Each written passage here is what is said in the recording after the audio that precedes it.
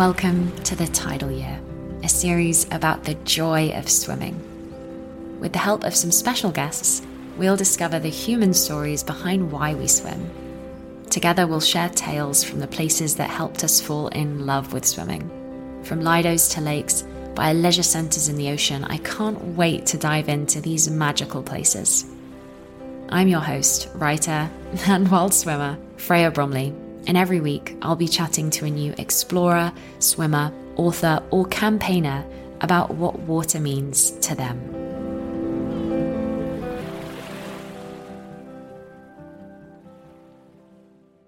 Before we dive into this episode, I'd like to thank today's sponsor, TryHard.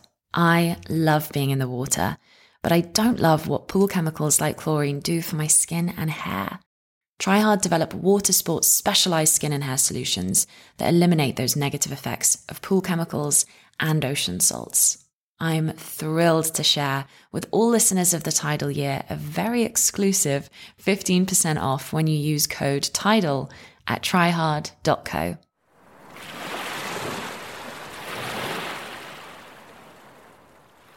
In this episode, I chat to Chris Romer-Lee. He's the co-founder of architects Studio Octopi, and like me, he's a regular swimmer at the Serpentine Lido in London. He's also the CEO of Thames Baths, a project which proposed a floating Lido on the Thames.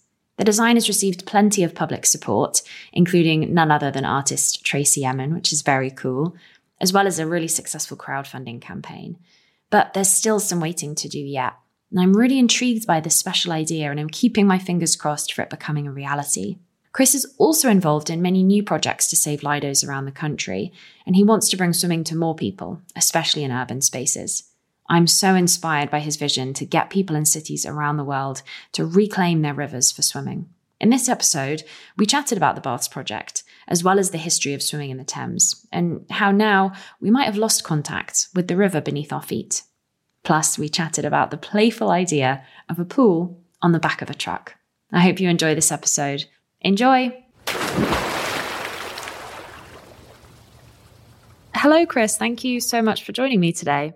It's a pleasure. It's a pleasure. Thank you very much for inviting me. And now tell me, have you had a swim this week? It's half term, so the pools are all very busy. How much have you been out? How much do you usually get out for your regular swimming routine?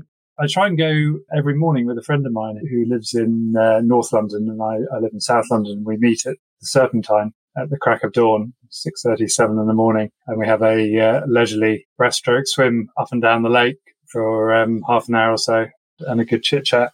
But for various reasons, being holiday period, children around, I've only been once so far this week, so I'm hoping to go tomorrow and over the weekend. Serpentine's a beautiful place to swim. I think it's amazing that you can be in the centre of London, have everything go. I cycle there often, and you've got the buses going fast, people rushing to work. You can see people already getting in that kind of city life panic. And then you've just got this beautiful pond, and the swans are there, and it's just, especially when the sun's going up in the morning, it's stunning. I know. So I started swimming there in May last year, I think it was. Yeah, beginning of May last year, as a way of breaking up lockdown and trying to keep going with life. And it was brilliant. It was such a great relief. And we went pretty much every morning, and then found ourselves creeping into the winter, and it got colder and colder, and we just carried on. Obviously it closed during the I can't remember, second, third lockdown or whenever it was. But we got to the beginning of December, I think it was. And yeah, it's bloody cold, but it sets the day off really nicely, actually. It's a sort of 8 to 10 mile bike ride there and back. And with that swim, and we feel fit and ready for the day. That's a great intention to start the day with, doing that. Also being out in nature. I'm assuming you then get back to your desk and have maybe a little bit more clarity than you would have having already started your day. Yeah, definitely. Yeah. Well, my window in my loft looks out actually bizarrely straight diagonally across to Hyde Park. I mean, it's still, 5 miles away, but I can look across to Hyde Park, I realised the other day. So I still have that connection with nature. But it is amazing because you get these big skies. You come out of, all the built up area into the park and the big trees in the park. And then suddenly it just opens out in front of you, this huge sky. It's a pretty big body of water, really. And it's still amazing that we're allowed to swim in it. I'm not quite sure how that's managed to be hung on to all these years, but it feels such an honour to swim there, I must say. It really does. Yeah, and it's amazing that the swans let us swim in it because they're very friendly. They stay clear of you there. But every time I'm breaststroking across, I think, is this okay? Are they going to be fine? I know, I agree. But we've talked a lot about the urban myth of swans breaking people's arms. And I think apparently it's not true. We've not had any brushes with them yet. They seem to sort of, float by. No real problems. The smell, I don't know if you've noticed the smell at the height of summer is quite bad sometimes. And I think if you've been swimming all year round, so you have the summer when it's gorgeous and hot, and you can, I often get friends to meet me in the cafe afterwards and they say, you've just been swimming in there. And I think a part of me quite enjoys how surprised and amazed they are at that. But also in winter, it's fantastic community. And of course, most swimmers are just the best people, really. But also I find that it's very hard in London to have a chat with people or to feel like you're part of something bigger. Everybody's in a rush and often things can feel quite anonymous. But swimming, especially somewhere like the Serpentine, people want to have a chat. They'll ask you how their day is. They'll let you know how many degrees it is. Have you found that over winter especially? Yeah, over winter especially, exactly. I can't remember how we got into the conversation, but anyway, I think the guy I swim with was putting on his cycling trousers or something like that, which were ridiculously tight, and someone just leant over, and you don't want to be wearing tight trousers in the winter to get home, or your cycling trousers. And he was just going shaking, and he was like, yes, exactly, you'll be here all day trying to get those on as you slowly slip into a bad state. But it is lovely, I agree, the community, and everyone smiles and everyone is warm and cheerful, and yeah, I couldn't ask for more. I don't know why I haven't joined sooner. How long have you been a member? Only since the beginning of lockdown. So I crept in right before they closed memberships. But I do agree, everybody almost, it's as if they've got this secret that they know about, the secret to life, which is starting the day with a swim. And I love as well that you have to get in there before, is it 9 or 9:30? Because it means that I do really start. Otherwise, I would maybe go a little bit later and it gets my day off to a great start. No, I agree. It's magical because everyone goes, oh, God, I'd love to swim there. I'd love to swim. I said, well, join up. I'm sure they'll open the membership. The only thing is you have to be done by 9:30. And they're like, oh, yeah, maybe I won't make that. And it's like, fine, brilliant. Don't come. Excellent. We don't want too many people down there. So, Chris, you're a regular at the Serpentine. You're a morning swimmer, but you also have lots of other ways that you're involved in swimming. Maybe you can tell me a little bit about yourself and also the amazing Thames Baths project that you're working on. So my day job really is running, or a co-founder, co-director of architectural practice called Studio Octopi. And we've been going for too many years now, 15 years, I think, plus. And back in 2013, we entered an open call for ideas for the future of the River Thames, or future of the banks of the River Thames, I think it was. And it was just one of these things which architects spend far too much time doing, free, open call, giving away all your ideas type things. And it was drawn to my attention by Twitter. And I was actually on holiday with my family in Zurich, standing by the lake with my phone, and it pinged and I looked at it and it said, oh, Chris, why don't you have a go at this open call, Future Ideas of the Thames? But to be honest, I hadn't really thought about the Thames. We did lots of private homes and stuff like that. And I said, yeah, sure. And I just thought, why aren't we swimming in the Thames? Well, here we are in the middle of Zurich, people swimming in this, what I called a slimy lake, which the local newspaper caught me out on, quoted me in the Zurich Daily Press or whatever it's called. But I was like, well, why aren't we swimming in the Thames? So we got back from holiday. We had a month to draw up a scheme for swimming in the river. And we drew a half floating, half fixed swimming pool, or two pools, one fixed, one floating. The fixed one being like a rock pool and the floating one being like a floating pool. I can't think of anything else. So both were river water, and they were kind of a vision for the future. So it was when the Thames Tideway Tunnel had been built and the sewage had been removed from the Thames, and so we could actively engage with the centre of town in the water and swim around and everything. And we presented it in the Royal Academy, which was a nice little touch. So we were shortlisted and then we presented it. And the Evening Standard got hold of it a few days later. And that was the start of a journey which we didn't see happening. So it went absolutely bonkers on the Evening Standard. And people were like, why are we not doing this? So I thought, well, we better look into this a bit more. So we sort of rummaged around. I met the first of my ambassadors, who is Caitlin Davis, who wrote a book called Downstream, A History and Celebration of Swimming in the Thames, which I hope you've read.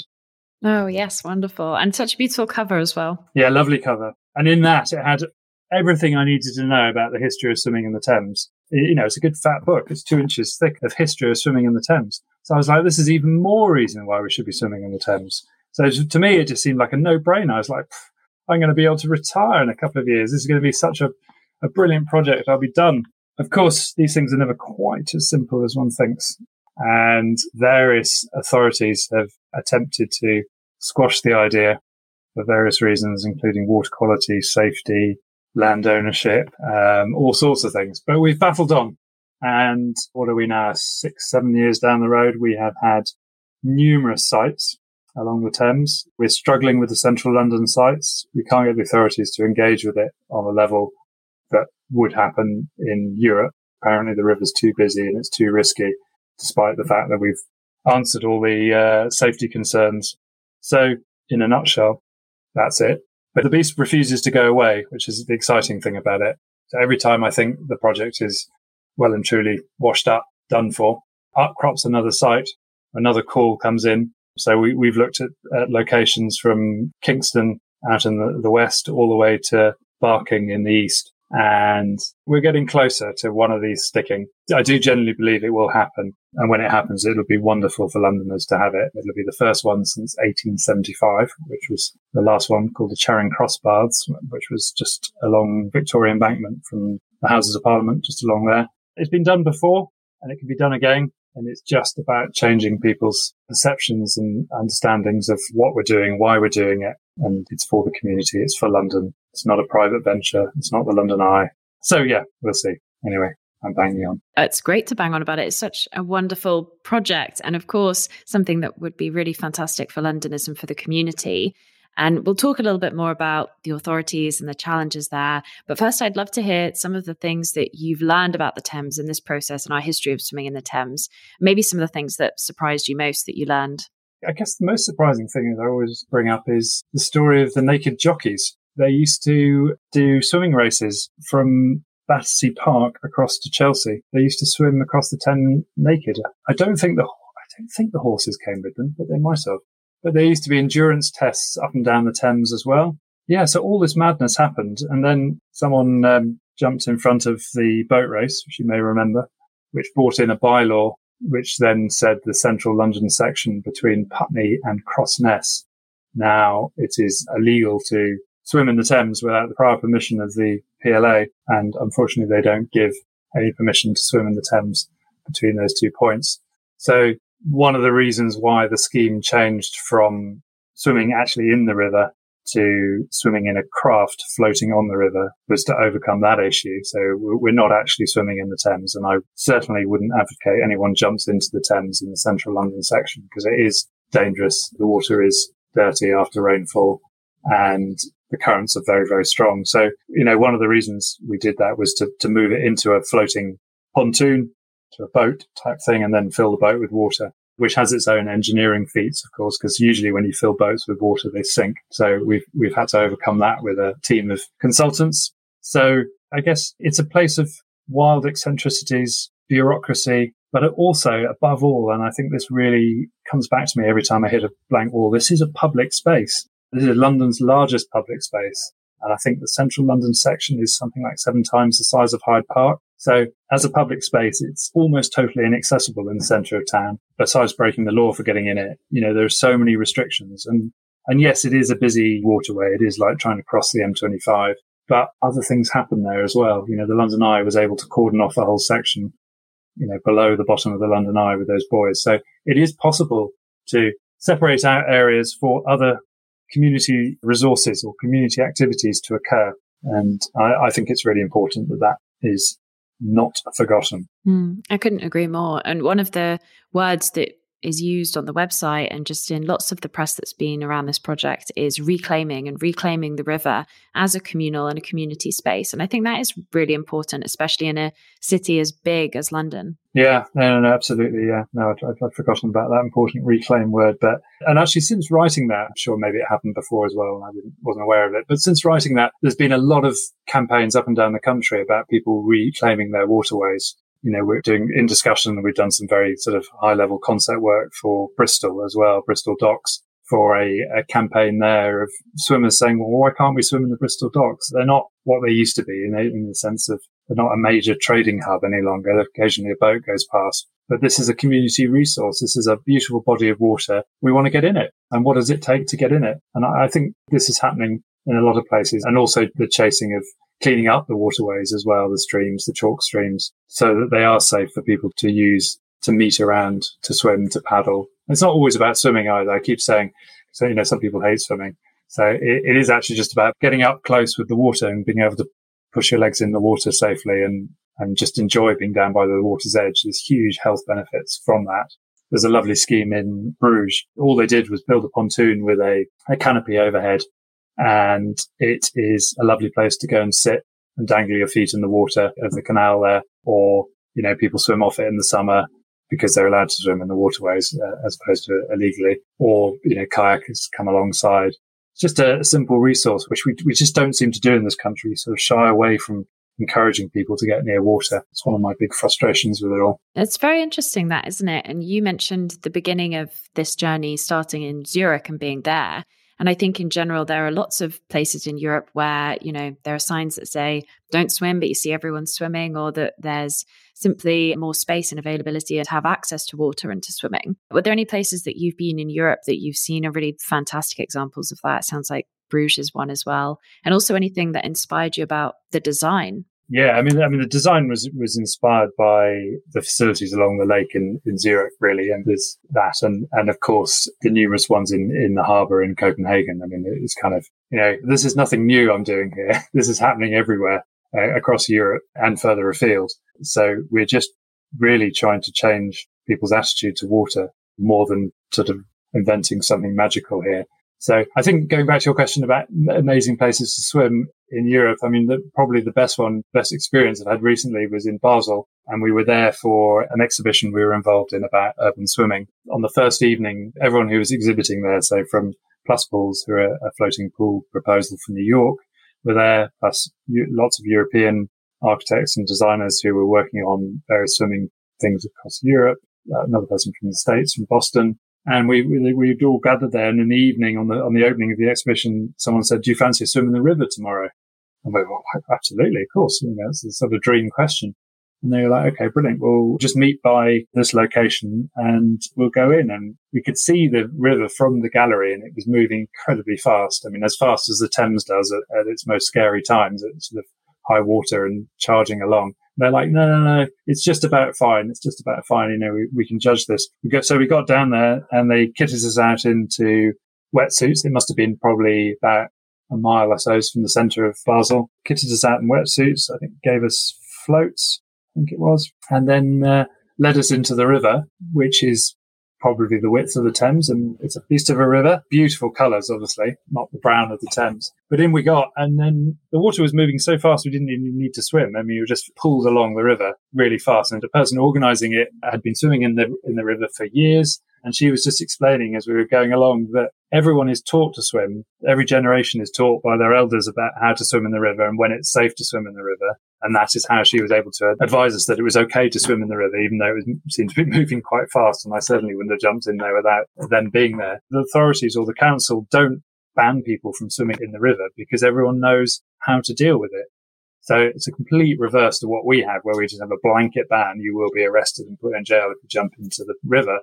Whereas there, it's a process of education and osmosis through the generations about how to navigate the river, much in the same way that a sailor will know how to deal with a body of water you're sailing, whether it's in the Solent or in the North Sea or wherever. And it just seems unbelievably bizarre that as an island nation who has a great sort of sailing past and a great respect of the sea, that when it comes to rivers and inland waterways and things like that, we just panic and just put up fences saying no swimming anywhere. So we bobbed along the river for about a mile. At one point, there was a very large gravel boat coming to a barge coming down the river, and it was very much on the side of the river where we were. And then we could just hear from behind us, the woman who was organising it for us was shouting at us just to keep left, keep left. But actually, it was quite hard to keep left because the current was pulling us. I mean, everyone managed to be safe, but it was kind of moments like that where you just realise, like when you're swimming and you suddenly feel a current, the respect for the river is there, and it was safe, it was fine, but you could see how it quite easily couldn't be. And this barge was absolutely mammoth. It must have been, it was one of those barges which was 50, 75 metres long. I mean, there was no way that thing was going to stop if someone was in front of it. And then we got out at an organised point on the river, which had a platform to climb out of. There was a shower and a loo. Then we just trotted back along the towpath back to the building and got our wetsuits off and changed and walked into town. It was wonderfully simple and uncomplicated and, very much felt like you were properly part of the city. Cold, very cold, obviously. It was May and the water coming off the mountains off the glaciers was cold, but brilliant. That sounds glorious. And I love as well this idea of young people inheriting this understanding and respect for their local environment and for nature, and really having an understanding of place and where they are as well, which is maybe something that we don't always do as much. I'm often struck by that when I'm in a park and I'm trying to look around me at trees or birds, and I think, I've got no idea what tree that is. Or even in, I grew up in Surrey, so lots of lovely small rivers and places to walk and swim. And my understanding of those places is not that good. No, I agree. But is it better across the country into the more greener areas? I don't think it is it? And it's nothing to do with living in or around London or in and around a big city. I think we just don't perhaps have the same respect with nature. I think I was listening to something on the radio the other day. It was about the disconnect between our generations and nature, and how important it is that we reconnect with nature, because it's just been lost. We're losing species and we're losing that connection, and it's all about cars and roads and all of that. And I think swimming is part of that, and swimming in rivers is a very good way to reconnect oneself with nature. It really is. I was actually reading a David Attenborough quote the other day when someone asked him in an interview, when did you develop your fascination with nature and animals and the outdoors? And he says, it's not about when I developed it. All children are born with that fascination of animals and want to pick up stones and see what insects are under it. But we lose it. We teach ourselves out of that. And I think actually being in a river and jumping in and swimming is a great way to connect with that again, because you begin to notice how the plants are changing around the water's edge, or you begin to notice the birds because you're in the water with them. And also you have your feet in the water at the bottom and what that feels like and how that's different. It's a great way to rewild. But I think you're right. It is very deep rooted in British culture that maybe we're not always comfortable doing that as much as some of our European neighbours. I think that's it. And that also reminds me of the other reason why getting in the Thames is so important, because of that change of perspective, looking back on the city, that actually you're cradled by nature as opposed to just by buildings. We're so used to trotting along and looking down at nature into the river or looking down into the muddy realm, and actually getting into it and looking back up again. It's really special. And I think, that was highlighted in Basel, but it also happens in the Serpentine as well. It's lovely to be able to look back up at the tall buildings around. Yeah, and to feel small. And I like the word cradled as well. I think that's a good one. And you mentioned that there are lots of things within this project that you've borrowed from other places. And I guess a lot of good design is about borrowing a bit here and a bit there. Are there any small touches that you can tell us for those that might be imagining the Thames Bath in their mind, which you should definitely look up because it's a beautiful design, that you can tell us about that feel particularly smart or innovative? We've always been obsessed by the water aspect of it, I guess, probably because the thought of swimming in brown waters of the Thames isn't everyone's cup of tea. So I think very early on, when the project was sort of developing, the King's Cross pond was built by Ooze Architect. Did you ever swim in that? I didn't swim, but I had been. And so that's not there anymore, which is a real shame. No, it's gone. They took it away, sadly. There were lots of magical things about that, lots of things of it which perhaps didn't work so well either. I mean, it was an art installation as opposed to a swimming pool. But one of the most magical things about it was jumping into it and just feeling the softness of the natural water, untreated, no chemicals, unheated. And it was just a lovely feeling that after all these years of jumping into Lidos with chlorine in it, and the water's all blue because the bottom's blue and all of that, whereas this wasn't. It was dark because it was actually very deep for various reasons to do with the ecosystem of the pond itself. But the water was so lovely and soft. So one of the things I suppose I look forward to most, I mean, it's kind of puts it not necessarily the architecture of it, but being able to swim in it in a natural pond in the middle of London, I think would be fabulous. But I think, in terms of other elements on it, it's changed a lot over the years. We started off with it just being a floating pontoon, effectively, with the pool sunk in it. In the early concept, we didn't even have any changing rooms, which we kind of forgot about. I don't know quite how we got away with that. We got the images published literally everywhere across the world, to the point where I was apologizing to people that they had to look at these images again. But no one ever said to us, where do you get changed? Well, that's during COVID. That's been a big change. I mean, I go to Brockwell Lido and I never really use the changing rooms anymore. It feels nice to actually just sit and get changed by the water and be looking there. And that's actually been quite a nice change. I know. And when you go to the beach, you don't look around for a changing room, do you? You just change on the beach. And so precisely. So it wasn't until the start of lockdown, or until I started joining the Serpentine, that I realized that actually we don't really need the changing rooms. All the swimming projects we work on it always comes down to these incredibly tedious conversations about how many changing booths do we need? How many showers do we need? Can they be all communal? Can they be individual? And it's so ridiculously complicated. And then you go to the beach and everyone's changing on the beach. You go to the Serpentine or Brockwell, Lido now, and everyone's just changing there. It's fine. You can use a towel. It's possible to do. I don't know if you've ever seen any pictures of these Victorian changing closets that they used to bring out to the beach, or especially to tidal pools, where there would be this big wooden chamber on wheels that people used to get in, and they had a tiny skylight at the top, so you'd have to get changed in pitch black so that no one could possibly see you, and then they'd wheel it right to the water so that there was such a small chance of anybody seeing anything other than your ankles as you were getting in. I know. But they also had to sort of wear woolen swimsuits or something, didn't they? Sort of full body woolen swimsuits. They're not, even if you did risk seeing someone, you're not going to see anything. And now we're quite happy to, as I'm sure you're aware, at the Serpentine, you often catch people just dropping their trunks or whatever. It's kind of, the towel is sometimes not available either. Yeah, so we started off with a big open decks. Then we began to look at it more from a commercial point of view. So then we had changing rooms, but we also had shops, or a shop, a kiosk, for cakes. And then even on some of the larger ones, we began to look at having cafe/restaurants as well as a way of making the finances of it work. We wrote our own business plan for it, which we quickly realized is possible. It works, the business plan, but it's also incredibly complex and it's very site dependent, very sort of conditional on where you are along the river. We had a location outside the Tate Modern at one point, which was one of the closer times to finding a successful site. But that is a very different location to, say, out in Barking or Kingston or Richmond or somewhere like that, where you've got masses of facilities already on the shore, but you've got nowhere to put stuff on the shore. So we're always trying to put stuff on the shore as well, because it's cheaper to put it on the land than on the river if we can. The thing changes, but the concept still stays the same each time. We try and go for the biggest pool we can, and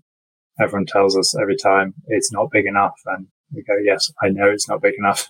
No one wants a 25-meter pool, but sometimes you just have to have it accept a 25-meter pool. So, yeah, one day it'll happen. And I think, we've started to work on smaller ones as well, both in London and further afield in the country. And I think that possibly proof of concept will come from one of those smaller ones, which may be only 15 meter by 6 meter or something. And it's a converted barge and it's on the River Lee or something like that.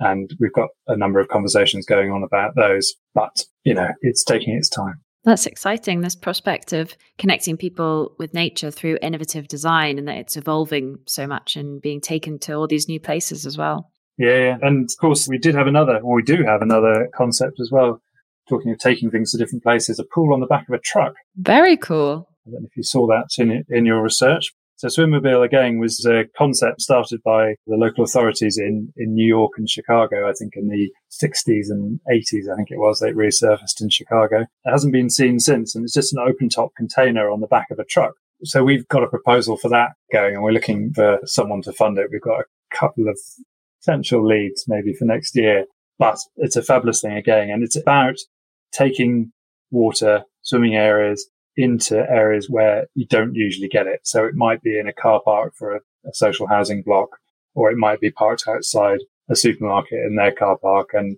kids are running around with great excitement because there's an opportunity to swim after you've done the shopping or before school. And that kind of idea that kids who don't normally get a chance to go swimming because it's not on the curriculum or the school is not doing swimming of any sort, get opened up to this idea of swimming, and they go, that was so much fun, Mum, can I go to the big pool next time? And it's, again, getting people to water. And it's not always kids either. It could be adults who just haven't had the opportunity to swim. So we love the idea of Swimmobile, that it would do a tour of areas set back from the river, perhaps areas which previously would have had a connection with the river in terms of trade or travel. And then this is actually bringing the river back out to them. It's a collaboration with Amy Sharrocks, who's an artist who's done lots of work with water, Museum of Water, amongst other things. So we'd have a program of talks as well about cities and water, and how precious it is. and how, again, we've lost our touch with it, lost contact with the water which runs below our feet. How many rivers have been put into pipes underneath our feet? So our pools come floating, come on wheels, and Lidos. We haven't even talked about Lidos.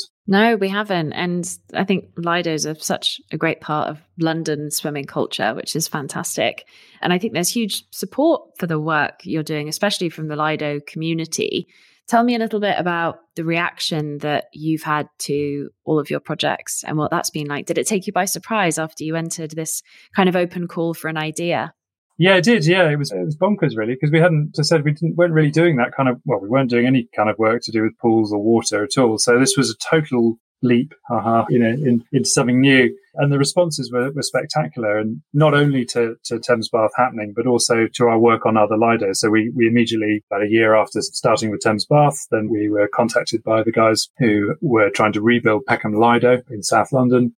And they said, we've got a massive campaign going. It's got signatures everywhere. What do we do next? And I said, well, we should do a crowdfunding campaign. We did that for Thames Bath. Thames Bath raised £142,000 in 30 days. Let's do it for Peckham. Let's see what we can do. We raised 60 odd grand in 90 days, I think it was. So slightly smaller amount, but a smaller community as well, which enabled us to, it kind of empowered the community. They were like, oh my God, we've managed to collectively raise this money, which now we can appoint, Studio Octopi to look at the design for it. We can get a business plan written. We can get a website for the proposal sorted. And, it's taken a long time for various reasons, but we have finally wrapped up a feasibility study effectively, which says it can be done, how it can be done, a business plan in there, how it can be funded. And now we're waiting for Southwark Council to get back to us, and have been for about 18 months, probably, maybe 2 years now. So if they're listening, maybe you could respond to the emails. It's not a straightforward job again. There was a Lido on the common there. It was demolished in the 80s, like so many of the others who were built in the 30s. And we're just saying, let's rebuild it, build it back in the same spot.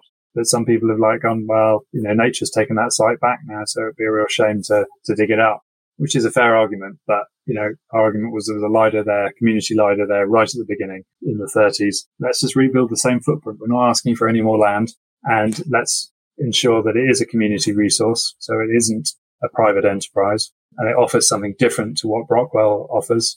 I think we were probably going close down the model of London Fields, so it would be heated, but it would also be really wild in there as well. So we were going to, we're trying not to take out any of the trees, as opposed to having the place concreted like the lovely 1930s Lidos. We would have grass and sort of beach edges to the pool. So it would feel like a wild oasis in the middle of Peckham. So that one came along, and then we had recently, 2 years ago, I think, Grange Lido up in Cumbria, which is an existing one, still survives. It's been closed since the mid-1990s. And again, another community group, Save Grange Lido, have done an amazing job for a community group. They've managed to convince the council to not rule out the possibility of reinstigating the pool. And I say changing. The council have plans to turn it into I was going to say a flower bed. That's a bit harsh. A parkland. And so they now have the option, should they be able to raise the money, the community group, that the pool will be rebuilt as a heated outdoor Lido, which would be amazing. And it is, look it up. Grange Lido is outstanding in its architectural language and composition in terms of its engineering as well. So we've sort of embarked on these, and we're on the cusp, I think, of securing one other one up in Scotland, which is exciting. So I think that all our hard work with Thames Baths and the work we've done on that and other Lidos is beginning to pay, and we're able to share that knowledge we've got to try and get some of these things open again. There's far too many of them were closed. I've been travelling to a lot of tidal pools in the UK, and it's amazing seeing how many have been abandoned or closed, and often because of that reason of authorities, especially local councils, saying, well, it's not a safe place to swim. We can't lifeguard it. We can't have people in the water. Yet, often tidal pools are very close to the beach. So the options for people are either to swim in the sea, which can be violent and unpredictable, especially if you're a child or not a confident swimmer, or to swim in the safety of a tidal pool. But these tidal pools then get shut down because they can't be lifeguarded. It can be a real shame for these spaces as well. So to put control and power back in local communities to claim these spaces back. It's great. And I've been to some great tidal pools that are run by volunteers, by local communities. You go to others that don't have any lifeguards there because people can be trusted to be in the sea. They can be trusted to be in the tidal pool. So it's really interesting seeing how different communities take on these challenges about the balance to keep people safe, but also the balance to give people access to water and just to be near it. Yeah, you've summed it up brilliantly. I mean, the one in Margate obviously is very special, which I presume you must have been there. But I never see any lifeguards there. But there is a community group which sort of looks after it. Yeah, and it works fabulously. It's not lifeguarded. You can go when you want all year round. So you see people up at the crack of dawn, walking from their house in flip-flops and a dressing gown, dipping in the sea and then walking back to their home. What a wonderful way to experience, the nature that's on your doorstep. Or, for me, we drove down and had a great day there, and it was just a beautiful way to be by the sea.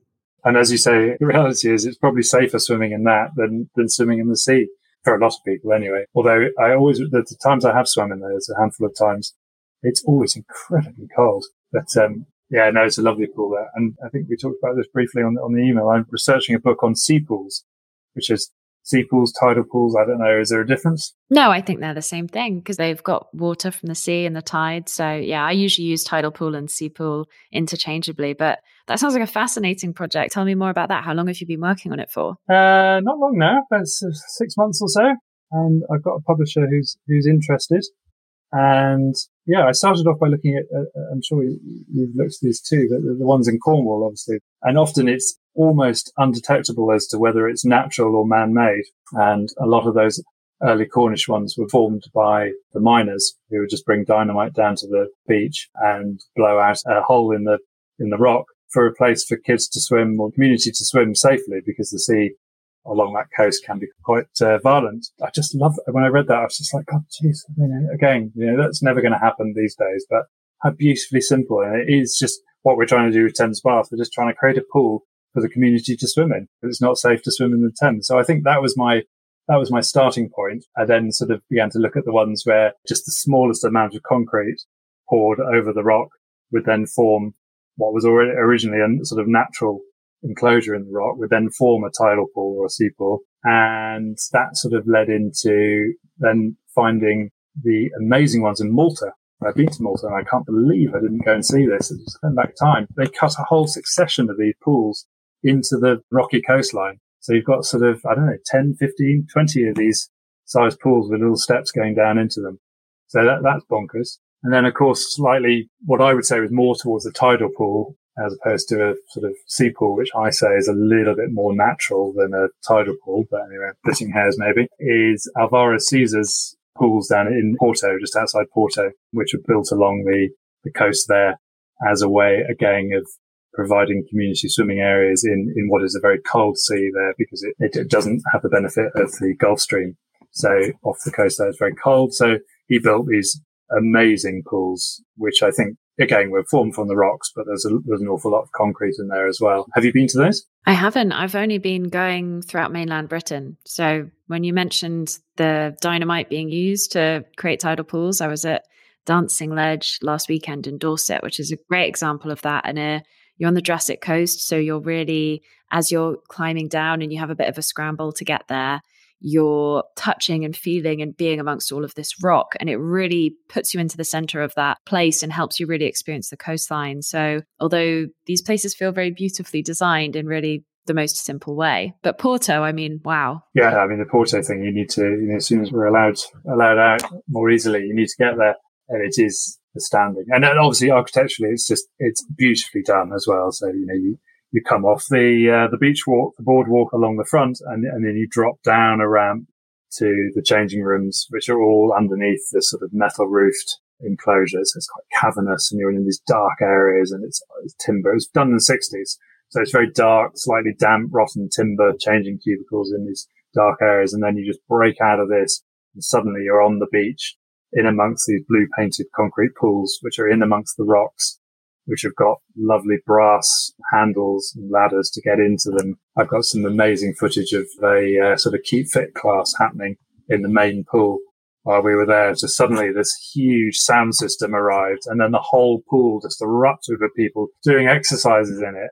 And then within 15 minutes, they'd all just gone, and that was it, back to normal again. Just like, wow. And then beyond that, you just got the Atlantic. So that's, it's quite fun talking about it, isn't it? And maybe I should get you involved in the book as well. And I mean, it's kind of... Oh, I'd love to help. But doing the research has just been wonderful. And I've learned so much about coastal communities and also about society and why these pools are where they are. It has been fantastic because I think there's quite a lot of written history about Lidos, but not so much about these special places on the coast. No, I agree. I can't find anything. So I'm pleased to hear that I've not missed anything. The things I have seen said that, stories have just been passed down through generations and no one's quite sure whether they're true or not. And there's something deeply mysterious and wonderful about it, and about something so wonderfully simple, just the need to swim.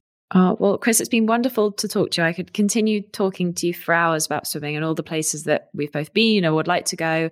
But maybe just as we wrap up, so much of what you've spoken about really is about empowering local people to really reclaim rivers and their local spaces to swim in. If there's one thing that listeners or people can go and do to make that happen in their local community, what is it? I think take someone new to swim each time. It comes back to our conversation about the Serpentine, and people just, when you mention it, they go, how wonderful. And you say, well, come along. Then you test to see how much they want to do it. But actually taking someone new to swim is really exciting, or to a new location is really magical, because you see in their face the excitement you had when you first went there. I took my mum to the Serpentine. I quickly got her a membership when it opened again a few weeks ago. And then just seeing her nervous excitement about being able to get into this lake, which, she's a Londoner like me. So she'd been brought up walking around it, and then suddenly she was allowed in it, and how magical that was. Such a great point. So that's my homework. I'm going to take someone new swimming, and this is a good time to do it because it's warm. I don't have much luck in winter, but right now is a good time to get someone hooked, and hopefully they'll be addicted, so they'll continue throughout winter as well. Exactly. Precisely. Well, thank you so much for your time today, Chris. It was lovely to chat to you. Yeah, brilliant. Thanks so much, Freya.